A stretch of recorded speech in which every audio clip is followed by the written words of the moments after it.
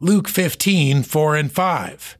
What man of you, having 100 sheep, if he lose one of them, doth not leave the 99 in the wilderness, and go after that which is lost until he find it?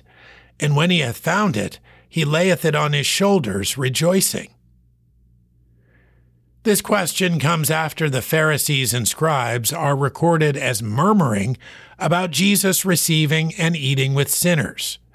The parables following are about searching for and finding that which has been lost.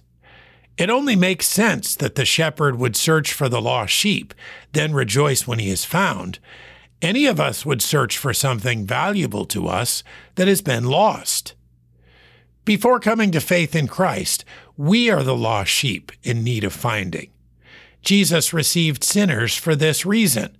It is why we refer to those without Christ as lost.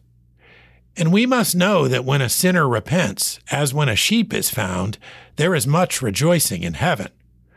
I wonder if we are searching for the lost, or just remaining with the 99. Luke 15:4-5. What man of you, having 100 sheep, if he lose one of them, doth not leave the 99 in the wilderness, and go after that which is lost until he find it? And when he hath found it, he layeth it on his shoulders, rejoicing.